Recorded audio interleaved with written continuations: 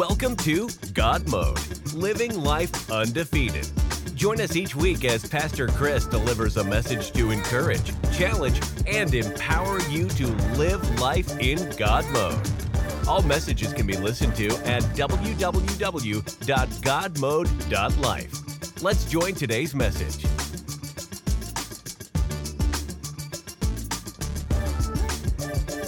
Hey everybody, welcome to God Mode. So glad that you've chosen to tune in today. Thank you so much. You know, we're in this series we've been talking about called Greater Reward. I mean, do you ever wonder why you want to make significant changes in your life? And you try to change, but you can't. I mean, anybody ever frustrated with that? What I want to do today is I want to show you what I really honestly believe is an incredible, powerful truth from Scripture that may be new for you to give you a change in the way you think, and that may help you change the way you live. Because once you live long enough like me, it's kind of depressing when you start to realize that oftentimes when you have those New Year's resolutions, they seem like they bled over from year to year. I don't know if you are like this, but a lot of the times what I want to do this year is the same thing I wanted to do last year and the same thing I wanted to do the year before, but I haven't done it yet. And you know how it goes. So often you try so hard to make the changes that you want to make, and you succeed for a week or 2 weeks, and then you just tend to fall. In fact, if you kept it all the way going until Valentine's Day, you're in the top percentile of those who actually follow through. Because believe it or not, 80% of people who start those New Year's resolutions end up falling apart and failing by the second week of February. Why is that? I'm going to show you today exactly why it is and what God's Word says about how we can change. Because you know, all of us, we're trying to start something new or stop something old, and we fall back into the old patterns. I don't know what it might be for you, but you might want to stop overeating or stop smoking or stop looking at porn. And you do for a little while, and then you get sucked back into the habit that you wanted to avoid. Or you want to start something, and so you want to start praying faithfully or reading God's Word daily or start exercise. And you do it for a little while, and then you skip a day, and then 2 days become a month, and you skip it all together. I don't know what it might be for you. You're trying to manage your money. You're trying to be wise financially. You're trying to get out of debt. And eventually you get tired of trying, so you just go shopping. Why is it that we try so hard to change, but we end up falling back into the same old patterns? You know, the title for today's message is, Why Can't I Change? You know, our declaration of faith is going to be this: with God's help, we will choose what we want most over what we want now. The power of God's Word in 1 Corinthians chapter 9, verse 24 says this. The Apostle Paul asked a question, and he says this. He said, "Don't you realize that in a race, everyone runs, but only one person gets the prize?" So Paul says, if you're going to run to win. All athletes are disciplined in their training. They do it for a prize that will fade away. But we, as followers of Christ, we do it for an eternal prize, one that glorifies God and one that lasts forever. So Paul said, when I run with purpose in every step. I'm not just shadow boxing. I discipline my body like an athlete, training to do what it should. I love this. Now, when Paul was talking about this competitive metaphor, his audience would have clearly understood his perspective. He was writing to the Corinthians, and Corinth was a city in Greece. The people of Greece understood because every 4 years, Greece hosted the Olympic Games, and people from all over the world would just kind of come to compete. Also in Corinth, they hosted their own local version, a smaller version of the Olympics, that is known as the Isthmus Games, and where they had very specific competitions. I mean, if you were born in Corinth, you could train and enroll in a competition to be a wrestler. You could go and compete in the chariot races. You could compete in boxing. You could actually compete, believe it or not, in the Isthmian Games in poetry reading contests. I mean, that's right. You may not know it, but poetry reading in Corinth was a sport. And before you think I'm going to make fun of those who are poets and don't know it, I'm not. But when you recite poetry, you recite to win. Paul was talking to a group that understood the value of competition and celebrated the thrill of victory. He said this in verse 24. I want to look at it again. He said, "Don't you realize that in a race, everyone runs, but only one person gets the prize?" So, baby, if you're going to run, what are you going to do? Say it aloud. You're going to do what? You're going to run to win. But how many of you generally love to win? You love to win. I mean, some people, in my opinion, wrongly say, well, if you're a Christian, you shouldn't be competitive. You should just be loving. You have to remember that we're in a spiritual battle and we serve a King of Kings and a Lord of Lords, and we're called more than conquerors. We have victory in Christ. And so I just kind of like to stand with the winner whose name is Jesus, and I like to win. If you'll notice, Paul didn't say run just to finish. He didn't say run to place. He said run to win. Now, if you don't like the Apostle Paul, I'll give you two other famous theologians. One of this is the great theologian Ricky Bobby, who says, if you ain't first, you're last. And if he's not your style, we'll go real old school with the great Epictetus, the great philosopher. He said this about races. He said in the games, if you withdraw, speaking of the Isthmian Games or the Olympics, if you withdraw without sufficient reason, you'll be whipped. If you just quit because you're lazy, tired, or pathetic, you'll be whipped. And this whipping comes after your training, which involves thirst and boiling heat and swallowing handfuls of sand. In other words, if you're going to compete, you better run to win. What I want to do is just tell you, don't rationalize away the joy of honoring God with your best. If you're going to run to win. In fact, when you look at scriptures, there's some pretty lofty assignments from God. Go back to the Garden of Eden. God looks at Adam and Eve and he says, be fruitful and multiply. He says, go and fill the earth and subdue it. In other words, reproduce, conquer, go out and kill something, bring it home, eat it, and build something significant. If you're going to be on this earth, do something with this earth. In the New Testament, in Matthew 25, Jesus told a story, a parable, about an owner, a manager who gave 3 different guys some talents. 2 of these guys went out to compete. They went out to win. They played to win. They invested what they had. They multiplied. They doubled their investment. And the master came back and said, well done. Good job. You won. Good job, my good and faithful servant. One guy was afraid to play. He didn't even show up. He kept what he had. He didn't invest it at all. And the master looked at him and didn't just call him lazy, but he called him, you wicked and lazy servant. I mean, to paraphrase what the master said, essentially, take it away from the guy who lost and give it to the ones who won. Give it to those who came to play. Jesus, the very last thing he said before ascending into heaven, he looked at his disciples and he said, go into all the world and preach the gospel.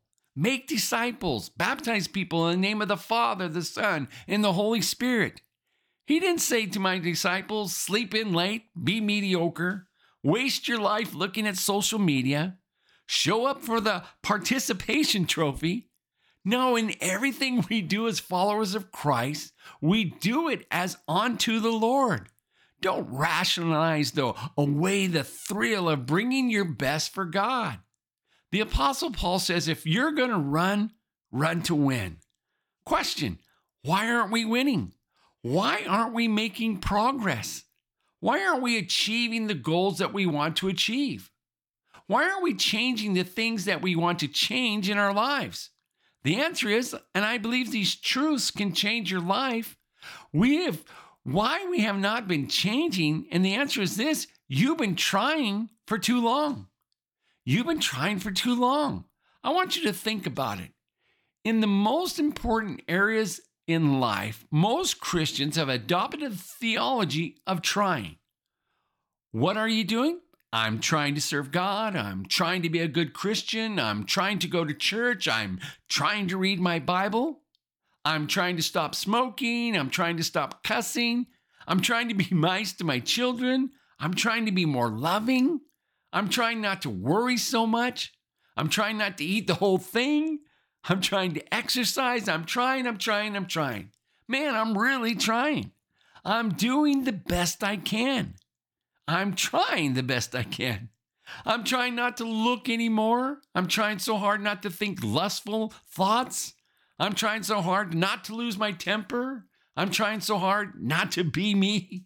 I'm trying so hard to spend more time with my kids. I'm trying not to be in debt. I'm trying. Why are you not changing? Because you've been trying for too long. That's why I want to tell somebody today to change your strategy. You need to stop trying and start training. It's time to stop trying and start training. Why? Because trying never achieves consistent results. Training does. Trying never changes anything for long.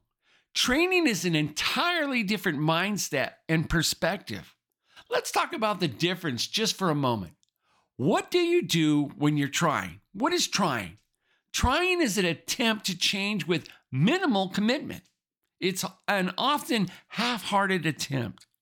What are you doing? Well, I'm trying to start being more godly. I'm trying to read my Bible and trying to be nice and trying not to be so lazy. I'm trying to get in better shape. But when you're trying, it almost implies that you plan to fail. There's no real commitment. It's just a try. It's just a hope. It's just a wish. I'm going to bring a little bit of this thing, not too much. I'm trying, but I'm not getting anywhere. It's often a half-hearted attempt, an attempt to change with minimal commitment. But what is training? Training is very different. Training is a wholehearted commitment to achieve a specific result. And you know the difference between trying and training? If you're trying, you just show up hoping for a better result. I hope this works out. I'm trying to do it. But when you're training, you've got a game plan, you've got a strategy, and you've got some fight in you, and you've got the eye of the tiger. You got some Rocky 1, 2, 3, and 4. Maybe you got some Cobra Kai season 3 inside of you. You're coming to play. You're running to win. You're not just trying, you're in training. There's intentionality behind it. There's focus. There's defined vision. There's a purpose. When you're trying, you give up when it gets too hard. I tried. When you're trying, you quit when you don't feel like it. But when you're training, you don't act according to your feelings. You act according to your commitment. There's a big difference. The Apostle Paul says it this way. He says, everyone who competes in the games, they go into strict training. Instead of trying to get ready to compete, they go into this strict training. In fact, the Greek word is a powerful word that's translated as training, is the word agonizomai. We get our word agony from this. It's hard work. The word means to contend for victory. It means to strain every nerve toward the goal. Trying is a half-hearted attempt. Trying is to take every bit of power you have and even some power that you don't have that comes from heaven, and you strain every nerve toward the goal and the call that God has created from you. So that's the difference, and that's training. See, that trying is half-hearted, but training takes every bit of it. And when an athlete went to compete in the Olympic Games, they went into this 10-month strict training in Greece. It was an intentional, rigorous training regimen that included a very, very strict diet. No wine or alcohol. They would run a certain amount of time each day, no kind of junk food. They would expose themselves to extreme cold, extreme heat, and evidently there would also be some eating of sand along the way. Thankfully, in my training, I've never eaten sand, but they were into it. They weren't trying to compete. They were training to win. And there's a difference. So imagine this, a marathon, and you've got a couple of runners who show up to the starting line, and maybe there's hundreds of people, and one person's ready, training, strict diet, no wine, extreme heat, extreme cold, months of preparation. And this guy looks at the guy sitting next to him and says, "What did you do to train?" And before the gun goes off, the other guy looks over and goes, "Oh man, I didn't really get around to it. I mean, I was trying to get ready, but things were busy, kids were having challenges, and my wife was kind of, blah, blah, blah. I was trying to, but I didn't quite get around to it." And the other guy looks at him and says, "You mean you're going to run a marathon and you didn't even train for it?" He goes, "Well, pretty excited to be here because I'm getting the free t-shirt. I'm going to try as hard as I can." Listen, when you're an athlete, a competitor, when you're fighting for something that matters, when you have a vision, when you have a dream, when you have spiritual assignment from heaven, trying apart from training is unthinkable. Can we run? We run to win. We're not trying to honor God. We're training to do what God created us to be. There's a big, big difference. I love what Scripture says in 1 Timothy chapter 4, verse 7. Whenever Paul was talking to Timothy about becoming godly, here's what Paul didn't say. He said, "Timothy, I want you to try to be godly. Wake up and try your very best." What he said was, train yourself to be godly. Somebody listening, you need to stop trying and start training. When people look at you, they'll see something different. What are you doing? I'm not trying, I'm training. I've got a different mindset. I've got a game plan. This isn't a half-hearted commitment. This is a full-on, all-in, every nerve in my body toward the goal, empowered by the Spirit of God. I'm in training. So what do we do? How do we train? What does it look like if we're training to let God change us into who He wants us to become? What is training? Let's keep it real, really simple. We'll define it this way. Training is doing what I can do today to enable me to do even more tomorrow. That's training. It's that clear, it's that simple, and it's that powerful. What is training? Very simply, it consistently doing what I can do today to enable me to do even more tomorrow. What are you doing? You might be training for a marathon. You can run a marathon today. Most of you would have to say, no way, right? Can you walk a mile today? You can. If you can walk a mile today, you're in training. You walk a mile and a half tomorrow. One day you're running 2 miles, then 3. What are you? You're in training, right? You can bring your own coffee instead of going to Starbucks. And guess what? That's $6 towards your goal when you're in training. You can become a spiritual powerhouse by noon the next day. Probably not. But you can open up your Bible version, read it on your phone, the Word every day, letting His living, active, and powerful world convince you, shape you, conform you, and really transform you into the image of Christ. You see, we're not trying, we're training. We're doing what we can do today that will enable us to do what we can't do tomorrow that we want to do. We're training. God's given us His power one step at a time. I'm doing what I can do. Tomorrow, I promise I'll do even more. And that's why I love the intentionality where the Apostle Paul says in verse 26, he says, "So I run with purpose in every step." This isn't accidental. It's not unintentional. There's an actual plan to this. I've got a strategy. I'm trying. When I wake up, I know what I'm called to do. I know what the plan is today. Even if I fall back or I'm set back, I still step back up and I'm back in training. A temporary loss doesn't mean a permanent defeat. I'm coming back because I'm in training. I'm running with purpose in every step. I'm not just shadow boxing. I discipline my body like an athlete. Very important, like an athlete. Training it to do what it should. I want you to notice what he said. He said, I discipline my body like an athlete. Not like somebody who wants to be an athlete, not like somebody who's going to be an athlete in the future, but I discipline like an athlete. It's identity. And we've talked about this last time. It starts with identity, not just what do you want to do, but who do you want to become? And when you know who God says you are, and when you know who you are, and you know what to do, because I'm seeing myself as here as an example, an athlete. I discipline my body. It starts with identity. You see, whenever you're trying, you're hoping to become something that you're not.